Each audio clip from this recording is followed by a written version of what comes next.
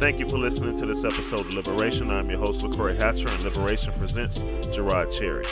Jerrod, a three-time Super Bowl champion of the New England Patriots and current radio host on ESPN Cleveland, joins me to talk of his upbringing, faith, and the political racial landscape of America. Please enjoy the show.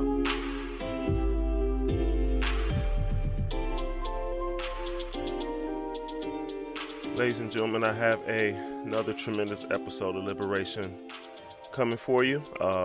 This episode, I have a gentleman that played 8 years in the NFL. He was a second-round pick in the 1996 draft from the University of Cal. He has a playing history which includes stints with the Saints, the Raiders, the Eagles, and the Patriots, where he became a three-time Super Bowl champion. Today I have with me Jerrod Cherry. Jerrod, how you doing today? I'm doing well, LaCroix. But man, you can't rob me of 1 year off my pension, dog. 9 years. Look, I got to report that to Cadell. I'm sorry. No, please don't. That'll be crucial in a few years. But I'm doing well, man. Pleasure to be here. Pleasure to have you. You're a huge grab, if you will. You're big time here in the city of Cleveland. I prefer a minor Cleveland celebrity.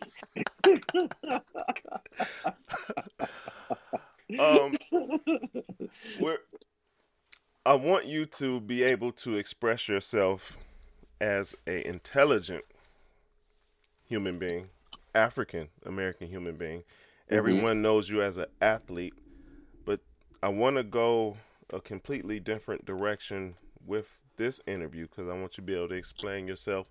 Also, towards the end of the interview, we can speak on things like the Hunger Network and Autism Speaks, because I know you got some things going on with that. Right. So again, we want to get into the intellectual side of the man. So tell me about you having a Bachelor of Arts in Political Science and Master's in Education. And I think that's quite impressive, and especially being in college, because I had buddies that played in the NFL, and I know how they can skate them by in college. So you were also a two-time Pac-10 All-Academic. These are huge accomplishments. So could you speak on that a little bit? What was your driving motivations? Well, when I got to college, I initially wanted to be a lawyer. That was my plan. I was going to go to law school, so political science. And I always had an interest in government and history. And that's just been that way since I was a kid.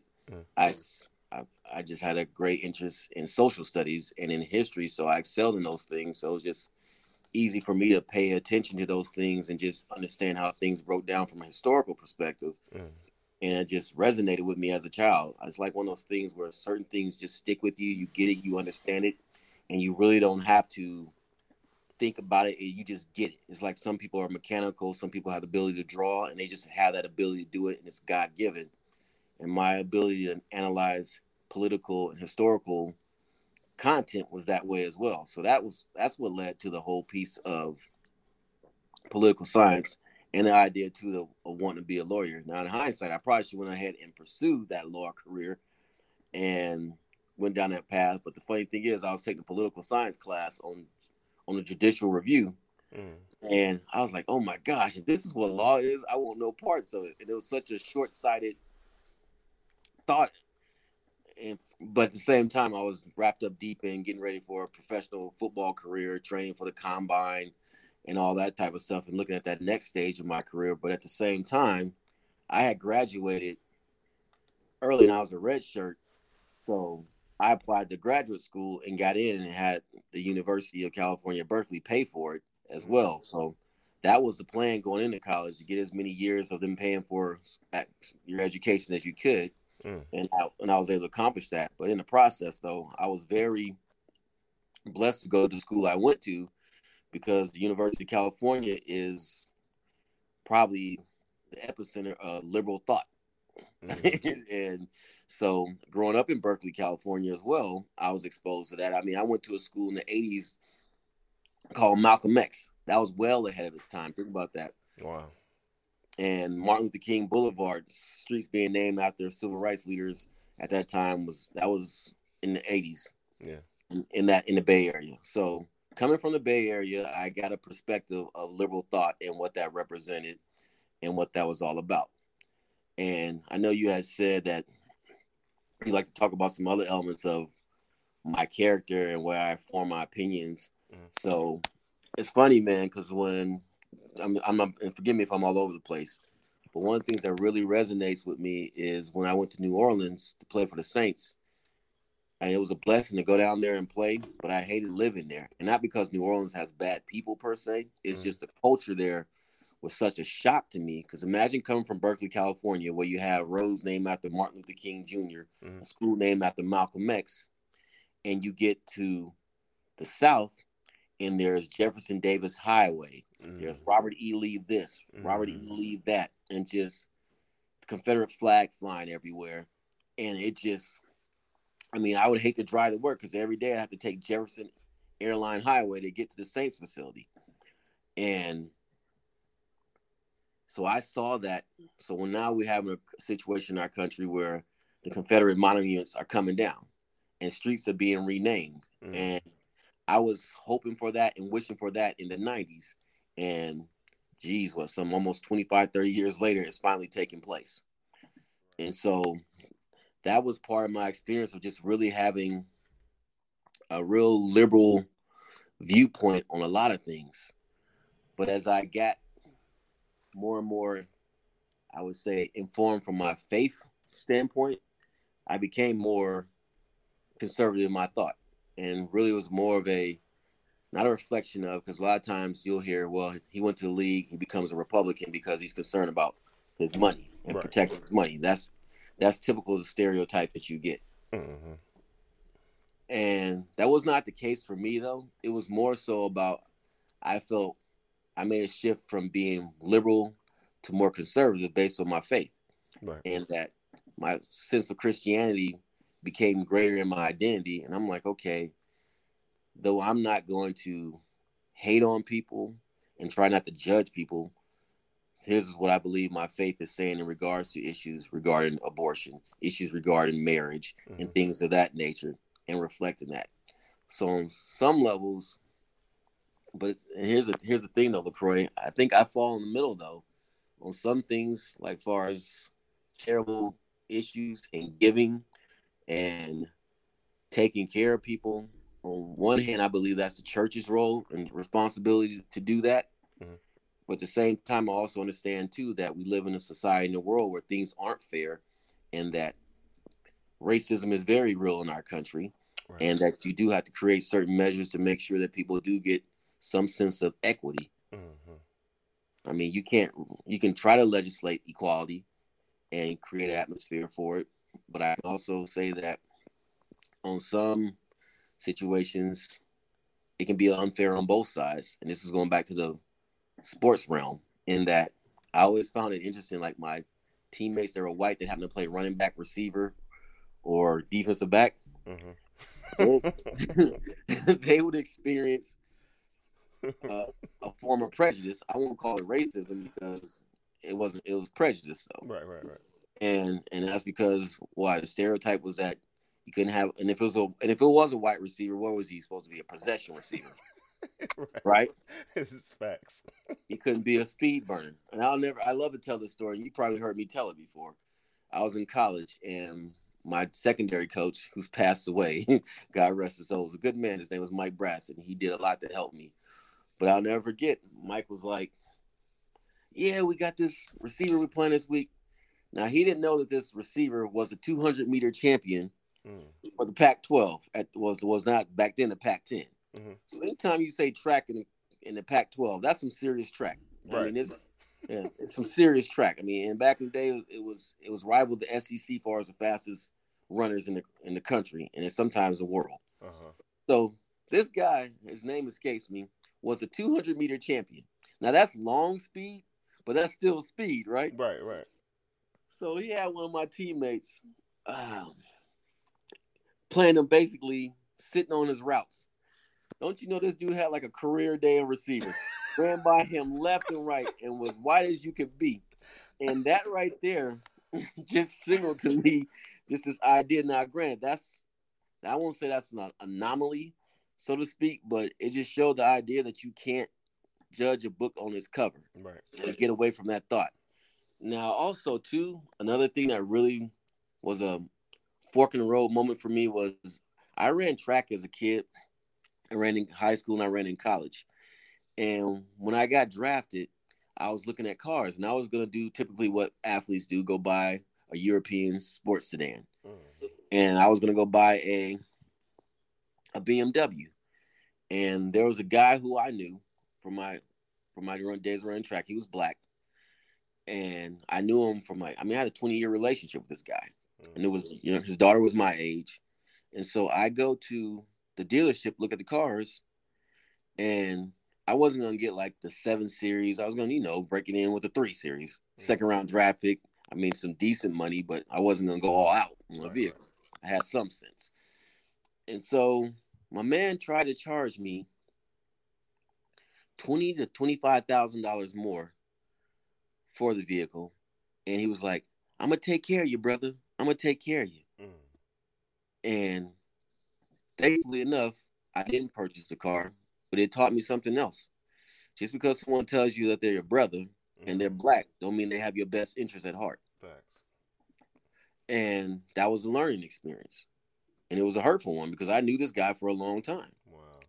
And so throughout the course of my life, LaCroix, I've had situations where I've had white people do me extremely well and wrong. Because I could tell you about, from a standpoint of feeling I got unfair treatment with the New Orleans Saints and my experience with Mike Ditka and what that was all about. Right.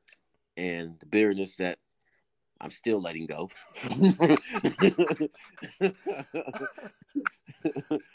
From that situation. But I could also tell you of situations when I was in financial hardship and friends that were white and black would give me the shirt off their back. Wow. And help me out and do for me. I had a professor at Cal. His name was Herb Simon. He helped me get into graduate school. He, too, when I came back to Oakland to play and I was looking for a place to stay, he let me stay at his home, opened his home up to me. Wow. And it was just, and I got another friend, his name was Jordan, and I grew up impoverished. I grew up on welfare in California, and it's funny, I always tell this story that when I moved in from North Carolina to California, I didn't know I was poor till I moved to California. So I was on welfare, food stamps, and all that type of stuff, and it bothered me. It bothered me to be on welfare. I mean, back then you got teased for it. Right. But the thing is, here's the part I don't get, LaCroix, is from a cultural standpoint, why did it shift to I'm coming up, I'm getting over, and acceptance of it? Right. And I think that happened somewhere in the 90s to 2000s where it was like, no, I'm coming up, I'm getting over, as opposed to being ashamed of it. Now, granted, some will tell you now that, well, you shouldn't have been ashamed that you were poor or anything like that. And I get the psychological stuff that goes along with that, but that was just my mindset. I hated when my mom would pull out food stamps. Right. I hated it. But now it's like if you pull out and I don't shame anyone that pulls out an EBT card or anything like that. I think that's what they're called. Yeah. But I know the more has done to normalize it and to make it be acceptable and accepting. But at the same time, I think we both agree that when you are dependent on anything, it creates a problem. We've become, well, there are those in that situation that have become comfortable and have settled right in that situation. And there was once upon a time it was not okay to settle for less. Right. Now it's become an acceptable thing. And it has, one of the few things within our culture that has set us back, this comfort level of, well, yeah, I'm okay with X, Y, and Z, instead of striving to be better. I just had a talk with my 11-year-old about, he had a passing score. I said, well, if you got that, strive to get a 90. and take Mm-hmm. that 90 to 100. Don't settle for less, settle for greatness. Basically, keep pushing the envelope as far as you can. Don't be okay with, okay, I passed. Push for greatness. Right. Yeah, and I feel that from a culture standpoint, what we have allowed to do with that mentality running amok in our community, along with just, look, it's funny I say this because I'm in the entertainment industry and I've been in athletics, and that's generally what we gear towards. Mm-hmm. And that wasn't always the case because I could remember situations where my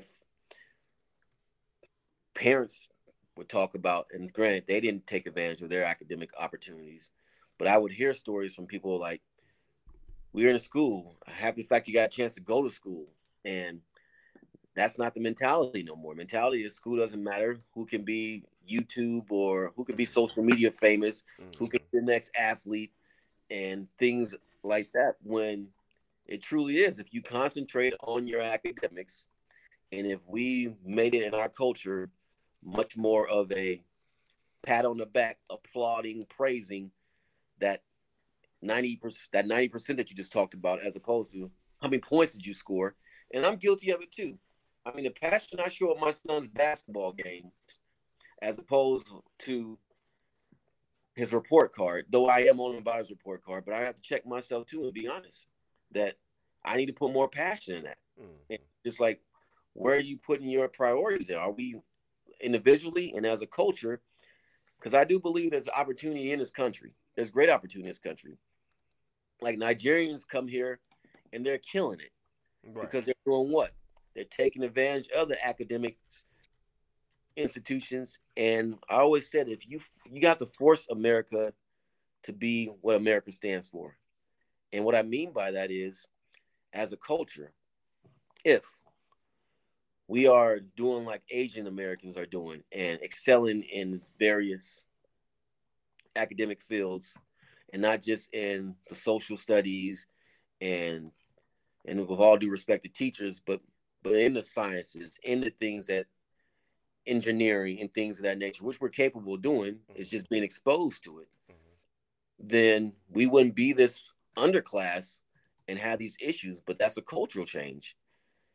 But unfortunately, it's so pervasive because we literally influence the world with our culture Right. here in America. African American culture influences the world, influences dress, it influences music, and and all that is a sense of style.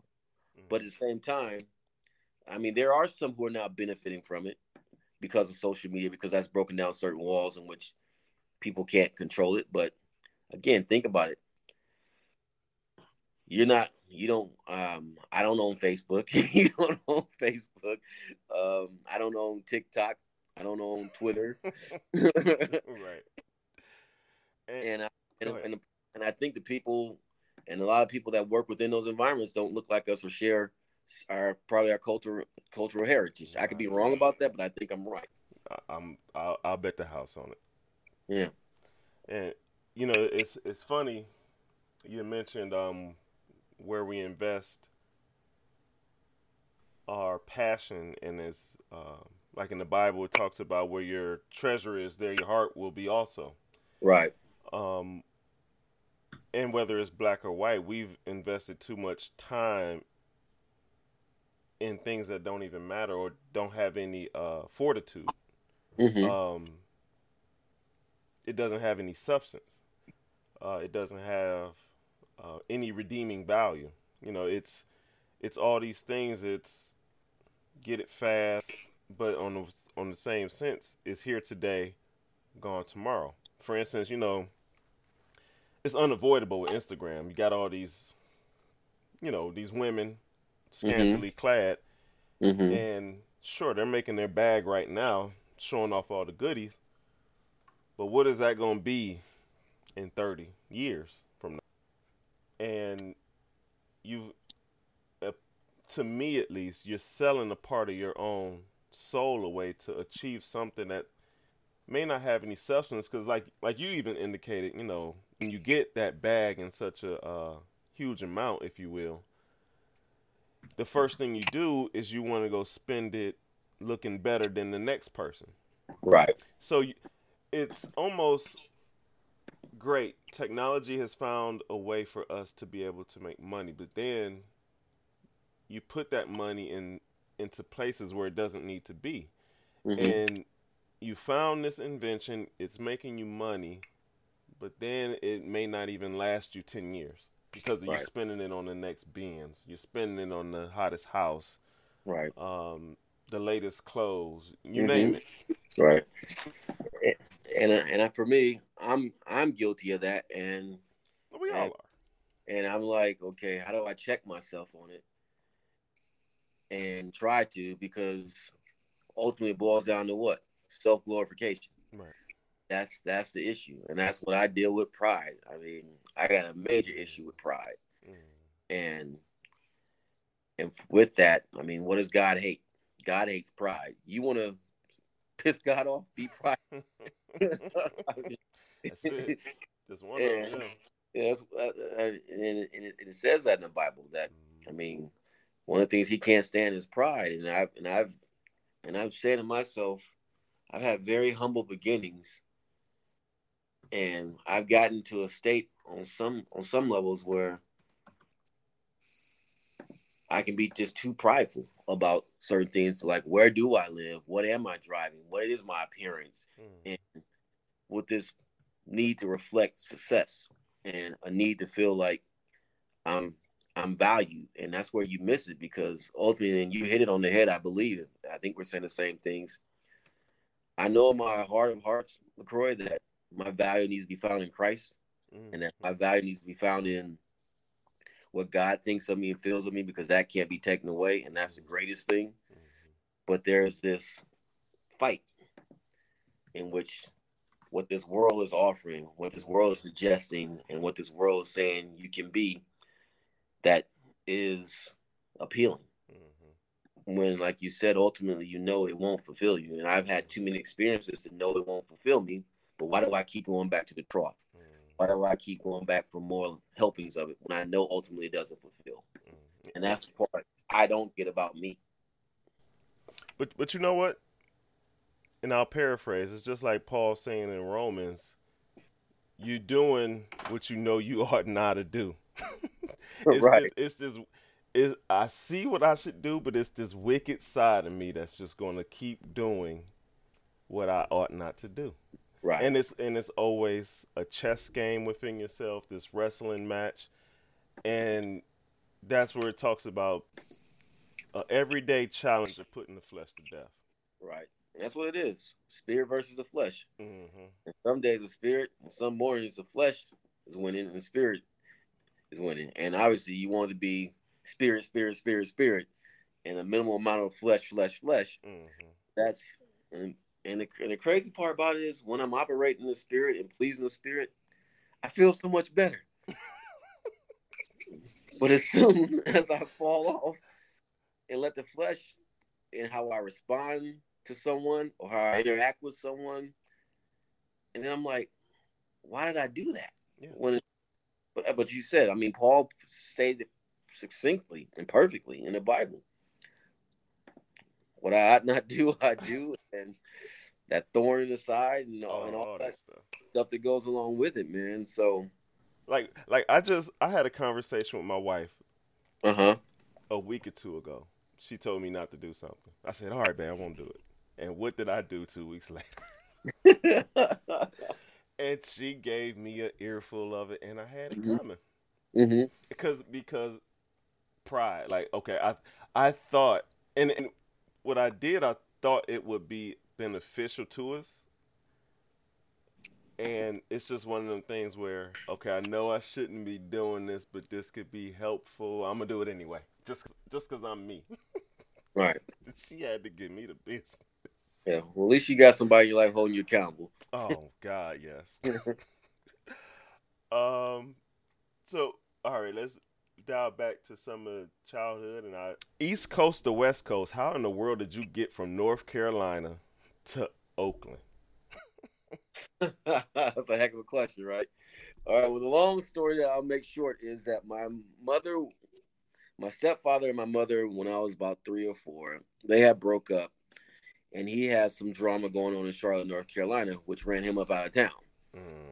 And if you gotta go all the way to the West Coast, you must have had some serious Right. drama going on, right?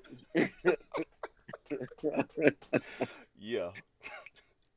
So he basically runs out of town because some people are after him, and I don't know how they corresponded, but they decided to get back together again. And so she makes a decision that she's going to move to California. Now, I didn't want to move to California at all, but God is amazing how He orchestrates things. So, because I mean, in North Carolina, I mean, I went to church as a kid there. I mean, I was just a bad kid, always in trouble. But my family's in North Carolina. I mean, I got cousins for days, months, and years, and all that type of stuff. I mean, I thousands of cousins in North Carolina. So that was my support system. Now in California, I was moving to a situation where I had people who treated me like family, but they were a small circle and they didn't know me. And all they knew was that this nappy-headed boy, 7-year-old from North Carolina, who's come out here with his younger brother and his mom to get back with his stepfather. So when I got to California, I lived with my aunt, though she was like a grandmother to me. We lived with her, and her name was Geraldine Cumby.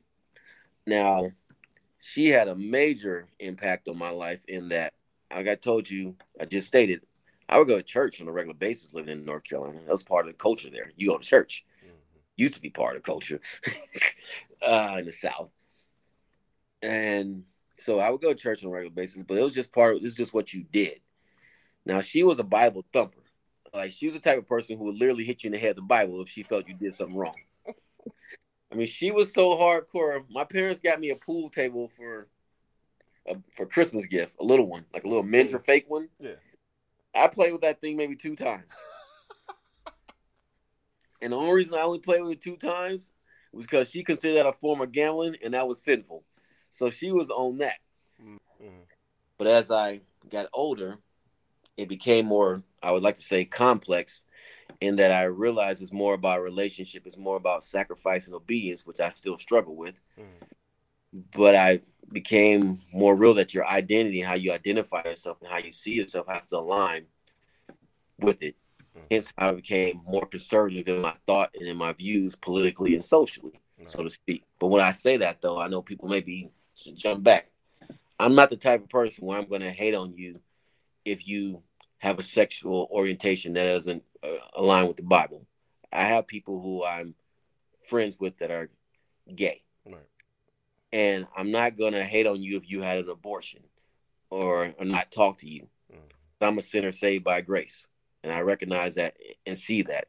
So when I say that, I don't mean I'm one of the types who are like stand up and telling you you're going to go to hell for that. Because if you look at my track record, I've been divorced twice. Is that grounds to go to hell?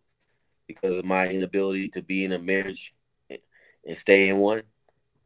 Or my inability from a standpoint of sex before marriage, not being able to honor that? Does that get me? Because if that's the case, I'm on my way to hell, because it says in the Bible about fornication and what that represents. So I try to come from it from that standpoint. But at the same time, as I'm getting older and I think, and hopefully more wiser and more obedient in my faith, that I'm surrendering that and dying to that and really living for God. But I'd be lying to you if I told you I do that on a daily basis and consistently, because I do have my struggles. Right. Understood that. So I caught a glimpse of one of your Hunger Network videos, and you had already spoke to being on welfare earlier. Mm-hmm. How speak to those years of struggling in California, and how did that shape you personally? Well, there was a point. So I moved out to California, and my mother decides that she doesn't no longer want to be with my stepfather. So she moves back to North Carolina.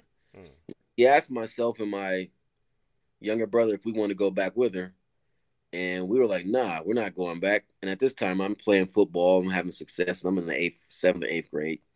And football is like my identity. I go to church on a regular basis. But football's my deal. I mean, and LaCroix, I had it so bad. I mean, some kids have it worse, but imagine having one pair of shoes. You have holes in the bottom of the soles because you play a recess on them or lunch. And I had to put cardboard in the shoes because it was tearing up my socks because we couldn't afford to get a new pair of shoes because that's how poor we were. And so we had many of nights where I tell my girlfriend this all the time. Of I I love potatoes. You would think I hate potatoes. And I always joke I must be part Irish because every chance I get to eat a potato, I'm eating it. And I literally lived off of potatoes and pancakes for like a good 3 years, where that's like it was cheap and it was filling, Right. and that's all we could afford. And hamburger helper of some sort. And the sick part about it is I still crave those things to this day, man. And I ate more than my fair share of it. I'll see a box of hamburger helper and Giant Eagle or Martin or Heiners, and I'll be like, man, that looks real. It's going down.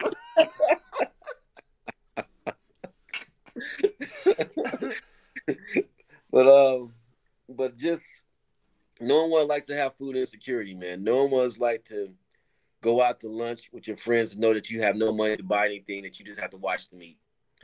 Or no one's like to just go to bed and the only way you can fill your stomach up is with water. Or look in the cabinet and all you see is crackers and peanut butter and jelly and no bread. Or making a gallon of milk stretch for 2 to 3 weeks, in which I finally have broken it to where I don't pour that much milk in my bowl for cereal. Because it was just years of realizing this milk has to stretch. I can't go, or this juice has to last for 2 or 3 weeks until the next check came on the 1st or the 15th. Right. And living that existence. And so there are people, man, who didn't ask for the situations that they're in and just need help. Right. And that's one of the reasons why I work with the Akron Canton Food Bank, why I work with the Hunger Network, because I know there are kids in that situation. I also know there's some adults who simply made a poor decision and having a hard time finding work because of that poor decision, or just in a spot where things aren't working out right now and they just need a helping hand, but they're not trying to stay there.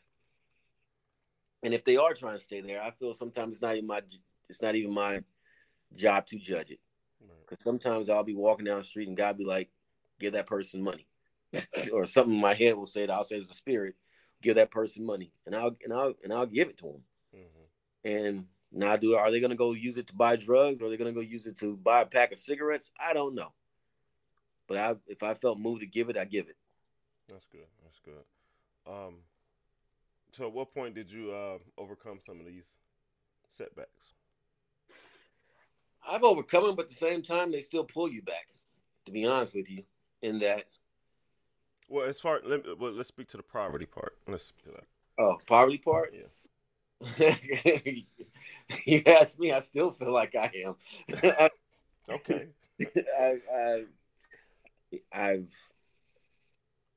I'm very blessed in what I do for a living, in that I can honestly say since I stepped foot on a college campus, I have not missed a meal. And that's going on 30 years now of having more than my daily bread. Now, I mean, when I say more than my daily bread, more than my daily bread. Having money in a bank account, being able to pay for all my bills, being able to take care of my children, being able to take care of myself. So that's been going on since I hit college. And so that's over 30 years of having that experience. That's good. Yeah. So, all right, let's fast forward a little bit. So you end up playing 9 years in the NFL. Right. Then you end up in my hometown of Cleveland. Tell the people how you ended up in Cleveland after leaving the 3-time Super Bowl champs. Well, I have been coming to Cleveland, Ohio since 1996. So, been coming here since 1996. That's going on dang near 30 years, 25 years too. And living here since 2005. And what brought me out here is I told you I been divorced twice. So the woman that I married, she was from Mayfield. And when I was finished playing, we had a son together, and I wanted to be in his life. And so it's like, you know what? I know this area is a great area for raising a family. Let me move back to Ohio because I like Ohio. It fits me. Mm-hmm. It's enough to do, but it's not too much to do. Is what the way I describe it. And I also say that you have a sense of culture here, and on top of that, people love sports here. I mean, It works. so it's like, and so you have that. You have an East Coast and a West Coast vibe. I think that meets in the middle in Ohio. That's the best way I can explain it. Mm-hmm. And that you have that sense of you have like think about it 20 15 minutes 20 minutes even 30 well 15 to 20 miles outside of Cleveland, you're in a rural setting. If you think about that, if you go east or west or south. Mm-hmm. Yep. And so I find appeal in that, but also just I wanted to be in his life, so that brought me here. And I went to a church, and at this point I'm still trying to stay in the league. This is year 9, but I get diagnosed with a ruptured Achilles tendon, and really all it was tendonitis, just Mm. really bad tendonitis. So that was like a kiss of death for my career. But at this point in my life, I am making more of my identity in my faith as opposed to what I do. Mm-hmm. Because here's the part that's really challenging as a football player. Because I can recall having anxiety attacks of like, oh my gosh, I'm not gonna play football no more. What's gonna happen if nobody recognizes me? I know who I am. We're And gonna get to that. Yeah, we're gonna get to that. Yeah. those thoughts would come into my head, man, Uh-huh. and that's sad. But so many dudes deal with that because think about it. From the time you were in elementary school, and if you had the privilege of playing in the pros, some 20 something years of this being your identity, Mm. of getting recognition for it and getting preferential treatment for it. On top of that, all of a sudden that's going to go away. What do you do with that? Who are you? What are you? And my transition out of that world was so much smoother than most because I had my faith in Christianity and my identity was in Christ, and that helped me through it. As opposed to like some guys who just leave it and they're like lost because that's all they have going for them, and no, that's no longer there, and it's taken from them. So from that, I was transitioning also into being into the brokerage business, working for Merrill Lynch, UBS, companies like that, in which I was taking advantage of the fact that I had academic career and experience in economics and politics, Mm-hmm. and so it was a smooth transition. So I left the NFL with a job that was paying over $100,000, and that was made the transition easier, along with my identification in my faith as a Christian. It's like you read my notes. I mean, you walked right into the next question. Uh, so how? I think frightened is probably a strong word. So how? No, frightened is the right word. You are frightened. You're alone. You don't know what you're gonna do. You don't. I mean, there are guys who are literally frightened. Like, who am I? What am I? Mm-hmm. Why does this person love me? Why does this person want to be around me? And I still deal with that actually, because I've been burned on many occasions because it was more like, okay, you're really with me because of what I do, not because of who I am. And that is a frightening thing when you don't know why people really are aligned with you, why they want to be with you, and that's been your experience for years, Mm-hmm. and you don't really know what the real is. And you say to yourself, man, I got redeeming qualities besides playing football or talking about football. Why are you really with me though? But Yeah. what you unfortunately find is that most people are about self-interest and self-serving reasons, and you find out sometimes the hard way. But then that could put you in a situation where you're on guard and you don't let people get close because you're worried and fearful and frightened of getting hurt. I can imagine. Since frightened is the word, I can imagine how frightening that is. Because even just recently in my own personal life, with a group of friends of mine, some things came up, and I'm looking at them like, who are these people? these are these are people I kept around me for years, and it's like, what in the world is going on? Mm-hmm. And I'm sure back to you, it's probably even more magnified because it's just a part of the beast. You have hanger-ons. Since the NFL, you've had people in positions that naturally have to tend to your needs, whether it's physicians, trainers. So you have all these things at your beck and call. Mm-hmm. And then when that retirement day comes, it's wiped out. And then, like you said, okay, what's next? Who's Mm-hmm. real? Who's not? What's my next move? Where's my next check coming from? Right. So, um, you went into financial advising, broadcasting. What kept you out of politics? Just no interest in it, man. And the funny thing about it was, Really? I went, well, from the falsehood standpoint of it, it was like, okay, that's false, that's fake, and in order to be this, you have to. Can you really be real and true to what you believe, or do you have to like to really make a difference, align yourself with some special interests? Can you really? And you can make a difference. You don't have to sell your soul to special interests, but it does appear that our political spectrum was in a state to where, and how do I say this? I'm trying to be delicate with it and not typecast everyone, because special interests should have special interests. All right, you believe in something, you don't want to see it go away, and why not fight for that? And why not vote for that? Why not align yourself with that? And so it has its role, but I just had a very negative look at politicians in general, and all don't fit that. So that's not fair. Right. It doesn't. All don't fit that. But at the same time, we can all say that looking at our political scene as it is right now, it needs an overhaul. It needs a fixing. Oh, absolutely. And so, absolutely. I mean, and obviously we're coming off what just took place in D.C., where that was like something I never thought I would ever see. But then again, I can't say that because I can recall commenting that when President Trump was going through the presidential debates with now President-elect Biden, he pretty much said something to the effect that he would not go away peacefully, and that he'd have to be forced out. So I'm not surprised by that, but at the same time, I'm like, look at the state we're in, man. And that's the thing too. It's funny you said that because I now am getting more involved to where my mentality is and my mindset is that I want to make change and help heal our country. Because my experience has shown me that it doesn't matter if you're white or black.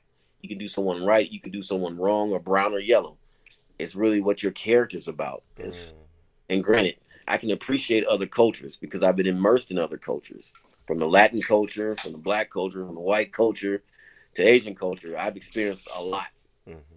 And I can see beauty in the different ones. And I don't have to necessarily say, and I love what black culture represents or African American culture represents. I don't have to tell you, I don't have to perform an elitist opinion saying that mine is greater than yours because I have appreciation for the various things. So I think God's role for me moving forward will be one to help unify, to help heal, to help create common understanding, that we share a lot of similarities. But yes, there's nothing wrong with your cultural differences either. Right. That has to make one better than the other. It's just different ways of doing things and appreciating things and being accepting to that. So I think that's going to be my role in the future. And heck, what I do right now with my partner Emmett on the radio. I mean, you listen to our show. It's inviting everyone to come in there. But you're going to definitely get a feel that, hey, these are two brothers. But at the same time, they can relate to someone that's in the rural part of our Northeast Ohio or someone that's in the urban area or in the suburb. And I hope that's the feeling sense that you get, that it's inviting and we're here to share our perspective. Yeah. We have to deal with issues that we're coming from a standpoint of we wish everybody well and want to see everyone succeed and have opportunity. Right. That's where I stand. I want to see everyone have opportunity.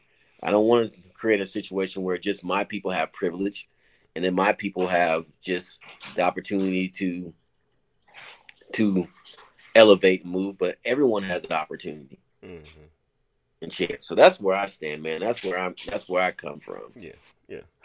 So we're gonna speed along. So I know you to be a politically conservative. What kind of backlash do you typically take being a high profile person from a African American community? Well, heck, over this past summer, tremendous amount. I mean, I had people who don't have any clue about who I am, where I'm from, and what I represent, call me Uncle Tom's and call me a sellout. Mm.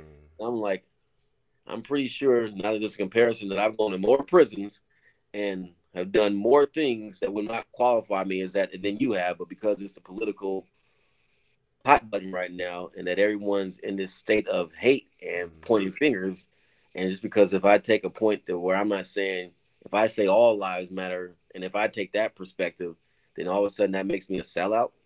Mm. And when I do get the point of why you would make the comment that Black Lives Matters, but I would also say too, that's a short paradigm. Mm-hmm. You can't allow just what a white person does to a black person define our culture. Mm-hmm. Because if you ask me, having grown up in the hood, I saw, but here's where it gets, I want to say deep, because an intellectual will tell you, well, if you don't have people at the top creating these scenarios, then you wouldn't have this black on black crime. And there is some truth to that, but that's not the complete truth, because it still comes down to an individual decision. Mm. No one enforced my childhood friend to sell crack, but the parameters were, the social parameters in place to why I could get why he was, because of Reaganomics and what that represents. Because I grew up in Oakland when crack hit the scene. You couldn't talk about worst place on earth to be. Mm-hmm. When crack cocaine hit. So I lived that. I experienced that. And I know that it still came down to an individual decision to whether or not you're going to play sports, take care of your business, school, or if you're going to sell drugs. Mm-hmm. And I have a lot of friends who decided to sell drugs. And I have a lot of friends who are now dead or in jail because that's the path they took. Right. When they could have went the route of staying in school, but nah. I got my troop. I'm really dating myself here. I got my troop jacket on. I got my gazelles. And I got Talk about it. And I got these girls giving me love, not really love, but giving me attention. Right. And because of what I'm doing with this, selling these drugs. So I want my temporary, I want my quick fix high. And so seeing those, but back to what I'm trying to convey here, and it's tricky because you don't want to, I'm beyond sympathetic. I've lived it. I've lived the impoverished life. Mm-hmm. I've had situations where, because of being black, I got mistreated. So I know what that's like. Being a professional athlete does give you privilege, and being a minor Cleveland celebrity, if you want to call that, does give you some opportunities and access to certain things. Mm-hmm. Yes, I've experienced that, but I also know what it's like to not get those experiences. Mm-hmm. And I know, so it's not like I'm simply saying, well, let me make it about me. Because there are situations where people do go the conservative route because they're political opportunists. That's real. That's facts. What about it? Facts. I'm not one of those people, though. All this dude is sucking up to the powers that be so he can come up off of it. That's not me. My deal is, what can we all do to help everyone have an opportunity and a chance? And granted, equity, equality, they're different. They're different things. And we need to create a society where it is equity. Because I was one of the people who verbalize it too.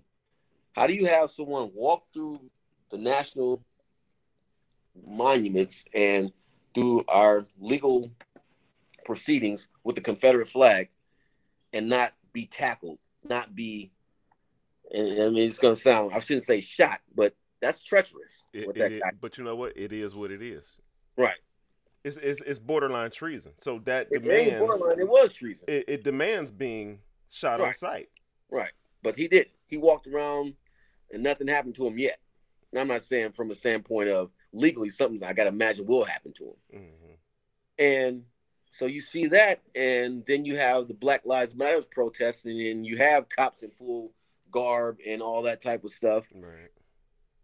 And you're like, okay, how does that work? But I know how that works. Mm-hmm. And that is the problem. And you know what, Gerard? It's I know you've spoken to it because at times law enforcement has to do what they have to do. Right. But a lot of these acts are so egregious. Like, to me, I still can't wrap my head around Tamir Rice.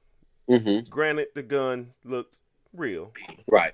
But it's clear this is a little boy. Right. and they pull right up on him. Didn't say, from the looks of it, didn't say freeze. Didn't give him opportunity to drop the gun, do whatever. I mean, Right. it was just hop out, shoot on sight. Right. How do you feel?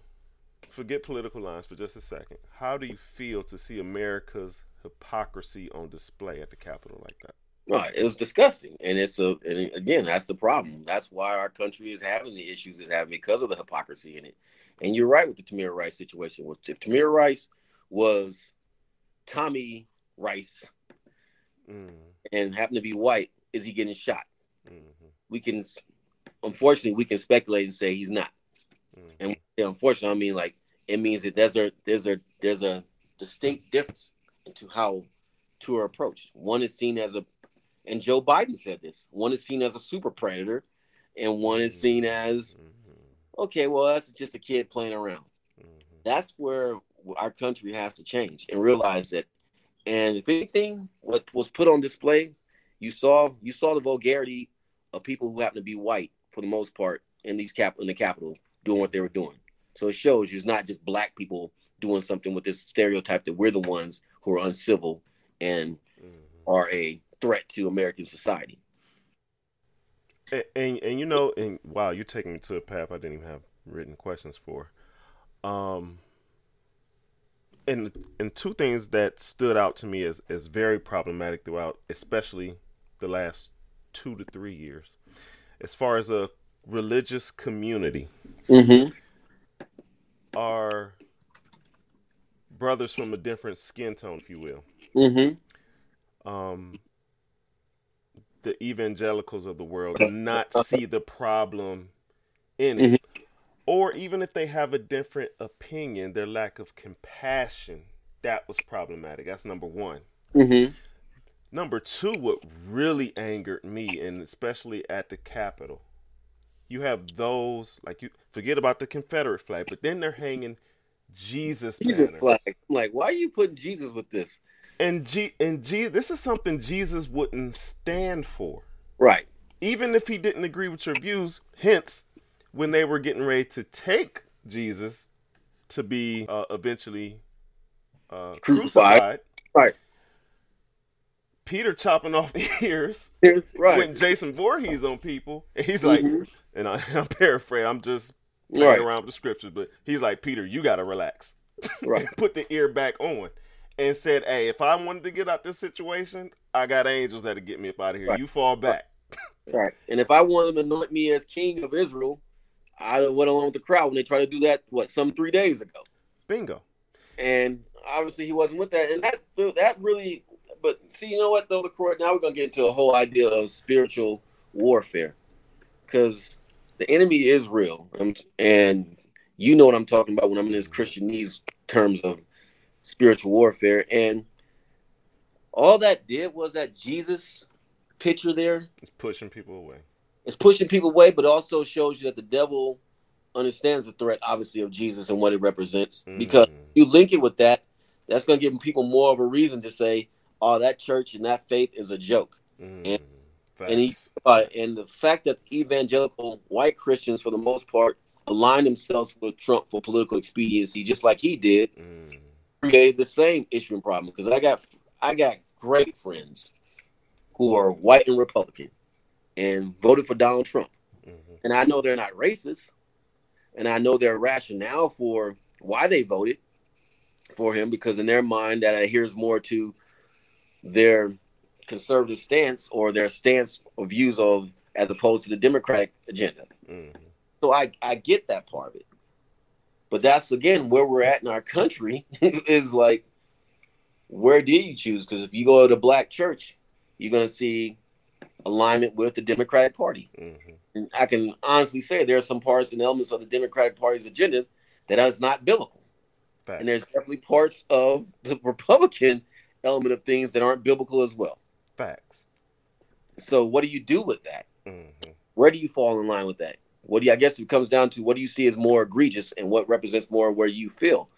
But yeah, there is some Ben Watson and Tony Dungy just wrote something in the Wall Street Journal the other day about the need to heal in our country. And And the key component of it is just this perception, because there were some people who really truly believed that Donald Trump was God's president. And I'm like, the dude don't even know what 2 Corinthians is. Right. Call it Corinthians, but I'm saying that in jest. Yeah. But that was, again, political expediency and self-serving. And granted, I'm a sinner just like him. Mm-hmm. I make mistakes and everything like that. But if anything you saw on full display, the self-centeredness, and if anything we know about Christ, it was about sacrifice. Fact. It was about putting others above yourself. Mm-hmm. And what Donald Trump represented and what he did this past Wednesday was nothing of that. Nothing of that was Christ-like. Mm-hmm. Even them being there and doing that banner thing, Jesus didn't even disrespect Caesar's coin. Mm-hmm. So what makes you think that he would go into a place like that and participate in that? Right. And I saw a bunch of those flags. I'm like, how's this got to do? But I get it. Again, it's a great way to. Satan was working. Yeah, exactly. Satan punched his clock the other day. Yeah. He punched the clock. It was, and you know what? To be objective, and I don't want to be just, and I know I'll have a mainly religious party that's going to follow this podcast. But Satan was a genius the other day. Yeah. And that's being completely objective. Right. You saw the hypocrisy of America, but what you really saw was how smart Satan really is. Right. Exactly. And so what does that do? So in the process of that, and it's what we call world system, you have a situation where now Russia and China, what are they doing? Look at the hypocrisy of America. Iran, hypocrisy of America. But here's the all-timer, though. Did you know that in China and in Iran, the Christian faith is growing there like it's never grown before? And think about the level of persecution that they literally fear death for their faith. Oh, we don't have persecution. We don't have persecution, but we're gonna. I think we're getting there. We're getting there. The paradigm's gonna flip at some point. And I think that's what a lot of evangelicals argue, is that's why we're fighting for what we fight. That's why we aligned ourselves with Trump, because he lets us hold our values and our rights. Mm-hmm. And so I get that argument too. Mm-hmm. And you know what? I'm still registered as a Democrat, but like you, I just don't feel like going through the whole rigmarole. I hold myself to a conservative viewpoint without being a Republican. I just consider myself a conservative Democrat. And because I'm just so sick of the strongholds of the Democratic Party over the African American community the last 40 years. It's just nauseating. And I also have a problem with this cancel culture that we're going through in America, where if you don't agree with this thought, this viewpoint, this, and this, we'll shut down your business, we'll shut down your lifestyle. That's so unconstitutional, it's a joke now. But yeah, the cancel culture of America is absolutely nauseating, because we have absolutely lost freedom of mind now. It's not even just a constitutional issue. It's if you don't believe in gay marriage, if you don't believe in transgenderism, then we'll shut down your entire organization. But we're losing the whole sense of what democracy truly is, to be able to speak and come from left field and not be completely shut down, to still be able to feed your family, have a career, you name it. It's just becoming a nauseating time in America. What say you? Yeah, and you're right, but here's the thing, though. I think ultimately Christianity is going to be pegged as hate speech and hate language. It's getting there. Yes, and so that's where we're headed. And so you talk about this idea of persecution. It's not here yet, but a form of Christianity where you're really a literal Bible follower and believer will more than likely down the road put you in a position where you're canceled, you're in jail, you can't do certain things. So it's going to be a different form, I think, of persecution, but similar to what they're facing in Iran, what they're facing in China, but it's going to be a form here. And the thing about it that's really interesting, so to speak, is that these things of that Jesus flag being waved at the Capitol evangelicals' role with Donald Trump plays a part in that perspective of it. And that's, like you said, the devil was a genius. I mean, and how he's setting this all up, because he's definitely playing chess. But the thing is, LaCroix, all this is that go back to what I was reading, Revelations, as an 8-year-old. All this has been said and known about. And granted, but that's where we get caught up in trying to American dream and what's the American dream? Is it really to have materialism and to have, I know that's an element of it, ability to pursue happiness? And what does that entail? Now, I need to get to a place where that means I can practice my faith under any circumstance. What did Paul say? I'm good in situations when I have plenty. I'm good in situations where I have nothing. And I'm not there. But if I'm going to be able to survive the next 20, 30, 40 years, God willing, of where the culture is headed, I'm going to have to be able to operate with that mindset. And that's going to require me to yield to the Spirit. Really, it is. Because if I don't, this being on the fence and this lukewarmness is not going to work. You're going to have to pick a side. Yeah. You really are. You know, the events of the other day, it makes what even some may call the theory of Jesus a horse pill to swallow. Because you see Jesus aligned with not only hypocrisy, but anger and borderline hatred. And I'm going to stop short of complete hatred. I'll just say borderline hatred. And there's not all times where we can present the gospel in a manner where it doesn't hurt people's feelings, because even the Bible say, hey, the word is going to cut down to the bone marrow. Right. And it's going to divide families. It will. There's no getting around it. Right. But at the same token, the Bible is told, the gospel is said to be given in love, in truth. Right. But I'm presenting it in a loving manner. Now, you can take it or leave it. I can't force it down your throat. But here's the truth. I'm not going to present it in an angry fashion. And I think where other groups are becoming more empowered is because there is a more sense of unity and love presented behind it. Even if technically by biblical standards, it's wrong. Right, you're exactly right. What you're saying, I'm feeling what you're saying. They're more inclusive, more accepting, more loving, and more inviting. While Christians seen Christianity, I'm sorry for cutting you off, dog. No, go ahead. Yeah, it's seen as exclusive, not inclusive, dogmatic, and very mean. And while what you're describing is seen as, look at these people. They seem happy. They seem vibrant. They seem loving. They seem caring. They're sacrificing. While we're coming across as hoarding and very judgmental and just the exact opposite. And isn't that something? While at the same time, though, but here's the thing, though. We become the Pharisees and the Sadducees. Really is what it is. Yeah. In that we're holier than thou. We got everything going on. Look at me. I'm not a sinner when we are. Yeah. That's how I see it. Yeah. Of course, aligning yourself with faith, there's things you can't participate in, things you shouldn't be doing per se. But that doesn't, like you're saying, that doesn't mean you're automatically condemning somebody to fire and brimstone at the same time. Right. How do you have a revival in a society? Because that's one of the things that Ben and Coach Dungy were talking about. We need a revival. We do need a revival. At the same time, it can't be one where you're forcing people to believe something they don't want to believe. And Jesus never did that. He didn't force himself on no one.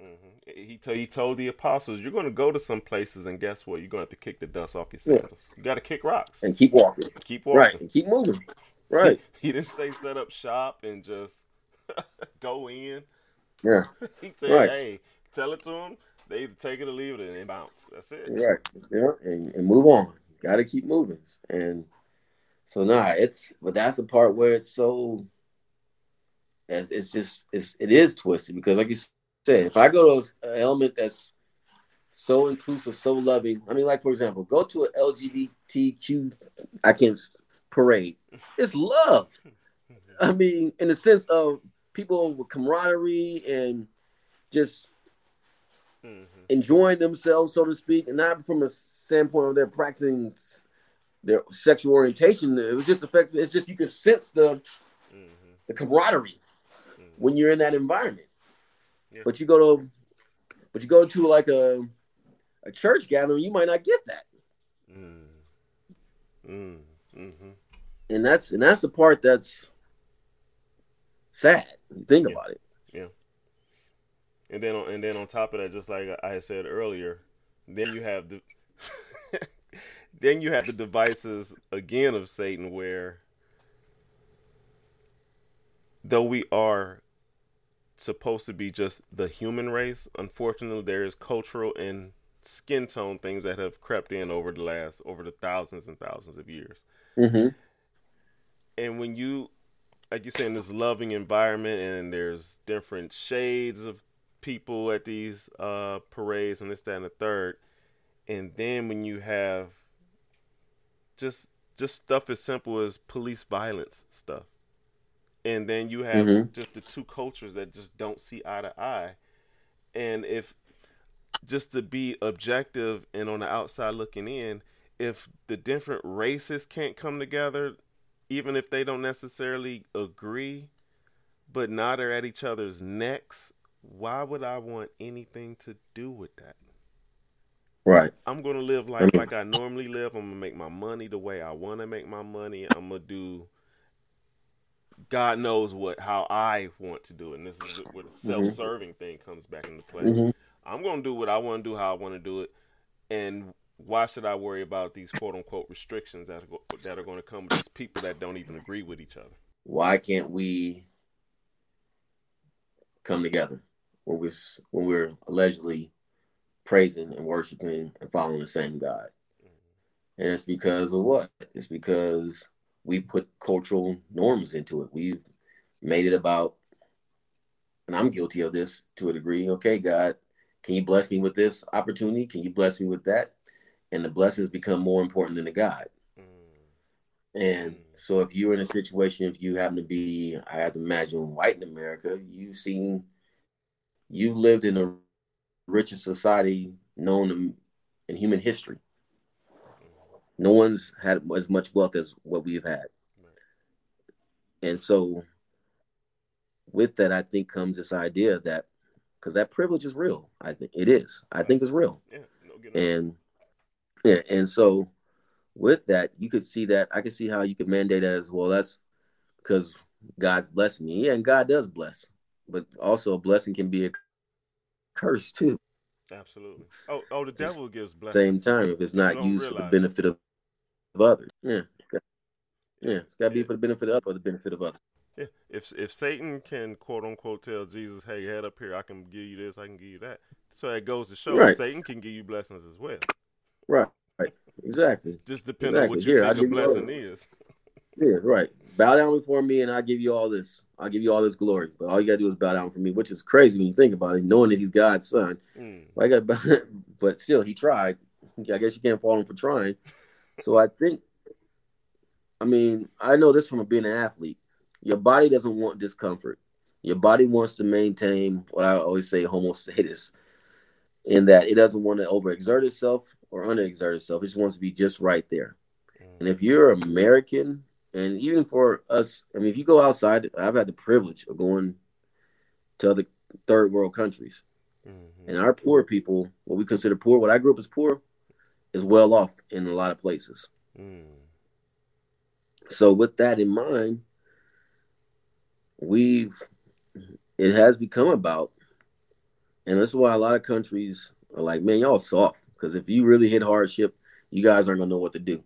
Right. There is some truth to that. And what saves is technological advancement.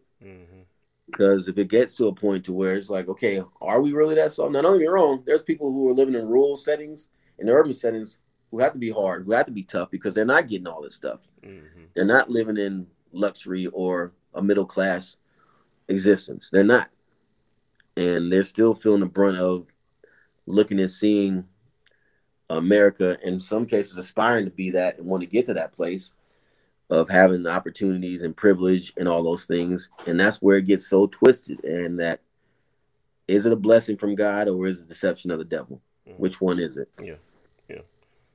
And all the self-serving things and all the things that we want to do, when the true freedom is in the Lord, even with all the quote unquote restrictions that you think are in place, He's doing it for your liberty. Right, right, exactly. Um, let's get ready to wrap it up. So, I know you have at least one child autism, correct? Yes. Okay. Speak to your work about with Autism Speaks. Well, really, it's just I work with several organizations that and really, my daughter Naomi was diagnosed when she was 3, and the interesting thing about autism, and it's extremely challenging one-on marriages, and when I talk to people and counsel people who are just find out that their child was diagnosed, I tell them guard your marriage, Mm. and because if you look at the numbers, there's a like 80 and 90% of couples who have a child with autism, I believe that used to be the case, get divorced, and Really? it's for multiple reasons. One, just blaming each other for it, and just the stress that comes along with it. Blaming each other. Wow. I wouldn't have thought that was the case. Wow. Yeah, well, it's again the devil busy dog, Facts. and and it could be a blessing though too, because the thing with it is it forces you to sacrifice. You Mm-hmm. really have to be sacrificial in that the child and their needs, at least with my daughter, because she has behavioral issues, it's demanding.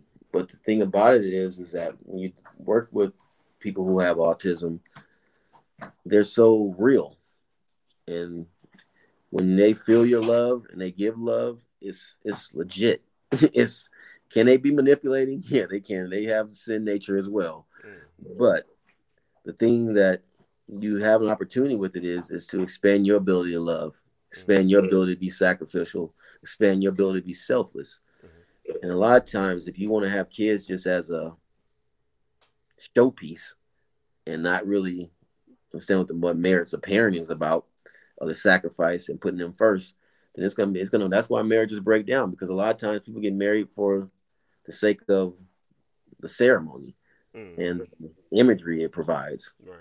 and not with the true idea of you go back and read what we like to do, read 2 Corinthians 13, Mm-hmm. what love is. Yeah. It really forces you to live out what love is. And so it's it's a challenge. But again, when that child that has autism expresses love and has a moment where they're not having pain or hurt and you can't understand where they're coming from, but they show some sign of appreciation, it lifts your world. It Mm-hmm. really does. Mm-hmm. But there are a lot of people out there who are dealing with it, and it's not easy, man. It is challenging to have. It's also a challenge for the siblings as well, because Yeah.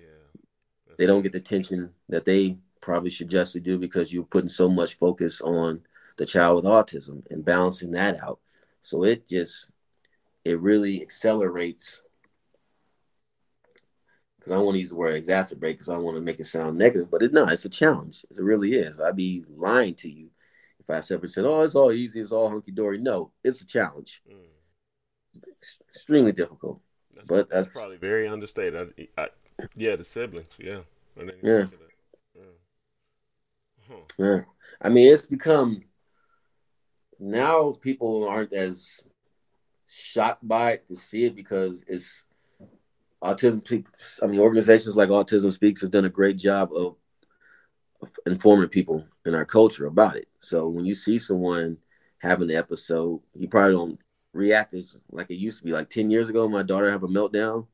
I mean, people were looking at me like I did something to her.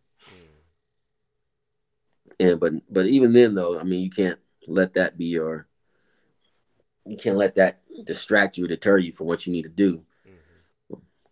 So nah, man, but nah, it's been a challenge. It's certainly been. I'm blessed to have people in my life who help me Okay.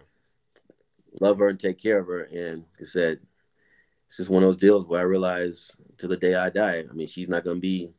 She's she has her moments of self sufficiency, and I'm fortunate there are agencies and there are certain things that she will probably be able to do on a professional level to give her a sense of independence Mm-hmm. because things are getting better in that regard, That's good. especially here in Ohio. But it's something where, like I said, like anything, when you have children, even though they move out of your house, it's still a lifelong commitment, Yeah. even once they're grown. Yeah. I feel How old is she now? she's 14 now. Okay. Okay. Yeah. So I'm going to ask you this story. You're probably tired of this story, but I'm gonna have a point to it. Tell the folks about the infamous Belichick bury the ball story. Okay, very ball story. Well, The, we were 1-3. We just lost the game. Not sure to who. I want to say the Miami Dolphins, but I could be wrong, so don't quote me on that. But I was there when this took place. We have a team meeting, and there's a lot of rumblings in the press that Bill's going to lose his job. And so this has got game week 5 or 4 of the NFL season. And so he has a team meeting, and he was very frank, candid, and humble in this meeting. It's like, look, we are not playing the level we need to play.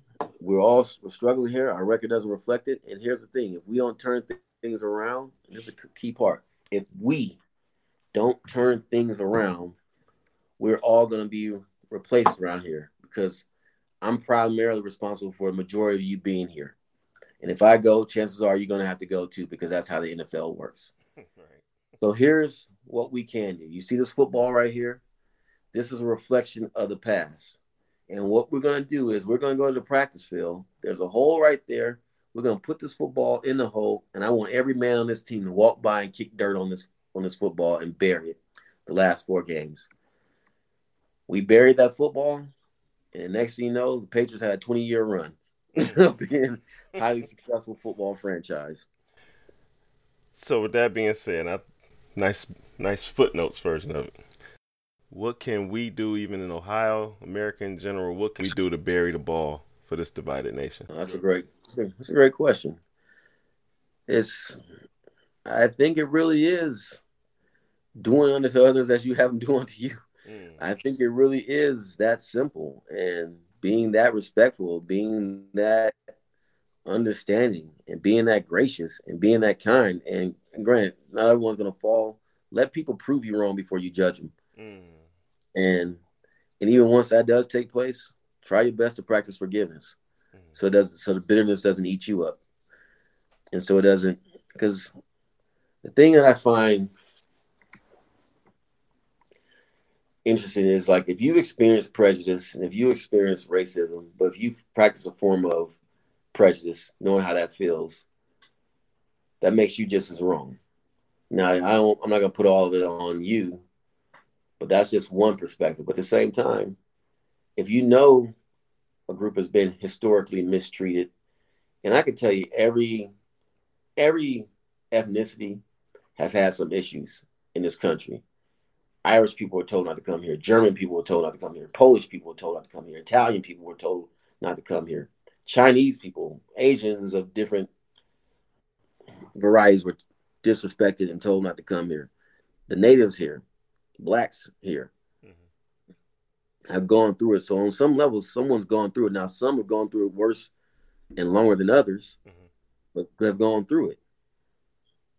Respect that and deal with that. But ultimately, it's going to come down to you as an individual, not living that out and not making it about you. Because ultimately, this is about resources and why people want to hold on to certain things, because they want control of those resources and they want to make sure that they're the ones who can partake in them because of this belief in scarcity is where it stems from. But you and I serve a guy who did what? He took 3 loaves of bread and several fish and fed 5,000 with it. Yeah. So we can't take that perspective. We got to take this. Now he calls us to be good stewards, and I need to be a better steward. But we can't take the perspective of scarcity. We got to take the perspective of giving and being a blessing, because that's what we're here to do, is be a blessing and live out that calling.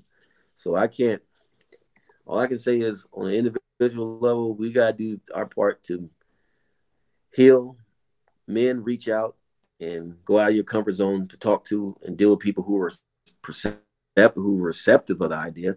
I'm not going to just tell you, just walk up to anyone and be like, that's not safe, nor is it smart. You know what I mean? Right. Not to say that you live in fear, but I think I get what you're saying. I mean, someone acknowledges you, acknowledge them back. Hey, how you doing? Thank you. Boom, boom, boom. And really starting there and have non-combative conversations with other people. So, I mean, that's a long-winded answer, but ultimately I think it's just about treating other people with dignity and respect, and you start there. Yeah. And when they are operating in that place, you try not to go there. Yeah. I would like for us to become a nation that, once again, can agree to disagree and still live a peaceful, unified life, if you will. Right. Go ahead. Okay, you don't agree with me. That doesn't mean it's the inner world because you don't agree with me. But I guess the problem is that we got to a place that where everyone's saying, okay, this is right. I mean, it's going to be a major issue with this vaccine. That's going to be a major issue. Do you force people to take it? Or do you let people choose on their own individual level? So that's where it gets difficult and complicated. What do you do with that? Because are you infringing upon my right by telling me to take something if I don't want to put in my body? But at the same time, if I do, am I helping everyone else? Why do I wear a mask? Why don't I wear a mask? I mean, it's gotten to that level, man. I wear a mask because, like, it's not going to hurt me to wear a mask. But I could also see that people were like, well, you're being controlled. So I get that too. I get it. Yeah. I do, but I'll just stop there. Right. That's it, man. I thank you. Yeah. Thank you for your time. For the audience, follow this interesting young man. He's still young. What about young, but thank you. He's still young. He's sharp. He done shed some weight. He out here trying to get sexy for the folks. No, that's what gets me in trouble. Look, turn the audio down. I saw her. Yeah, you saw her face. Tell her it's just audio. I'm not recording the video, so she's okay. Follow this man at JRCherry3 on IG, Gerard L. Cherry. You can listen to him daily on The Next Level on ESPN Cleveland, WKNR 850, and also on the Cleveland Browns Radio Network when he's Summit. Anything else you need to plug or want to let the people know about? No, I'm good, man. Thank you for that. I appreciate it. All right, so you are free. Thank you for your time. Thanks, dog. Have a good day, man. I will be in touch. All right, Joe. Great conversation, man. Thanks for checking out this episode of Liberation. Subscribe to the show and follow Liberation on Twitter and Instagram at Liberation_pod. Liberation is sponsored by Doodlebugs by Davita. Thoughtful handmade jewelry designs inspired by love, peace, and unity. Shop Doodlebugs at doodlebugsbydavita.square.site. And for the Etsy lovers, it's doodlebugsbydavita.etsy.com. Use the promo code LIBERATION and get 10% off your order. Follow Doodlebugs on Twitter at DoodlebugsForYou. That's Doodlebugs, the number 4, the letter U. And Instagram, Doodlebugs by Davita.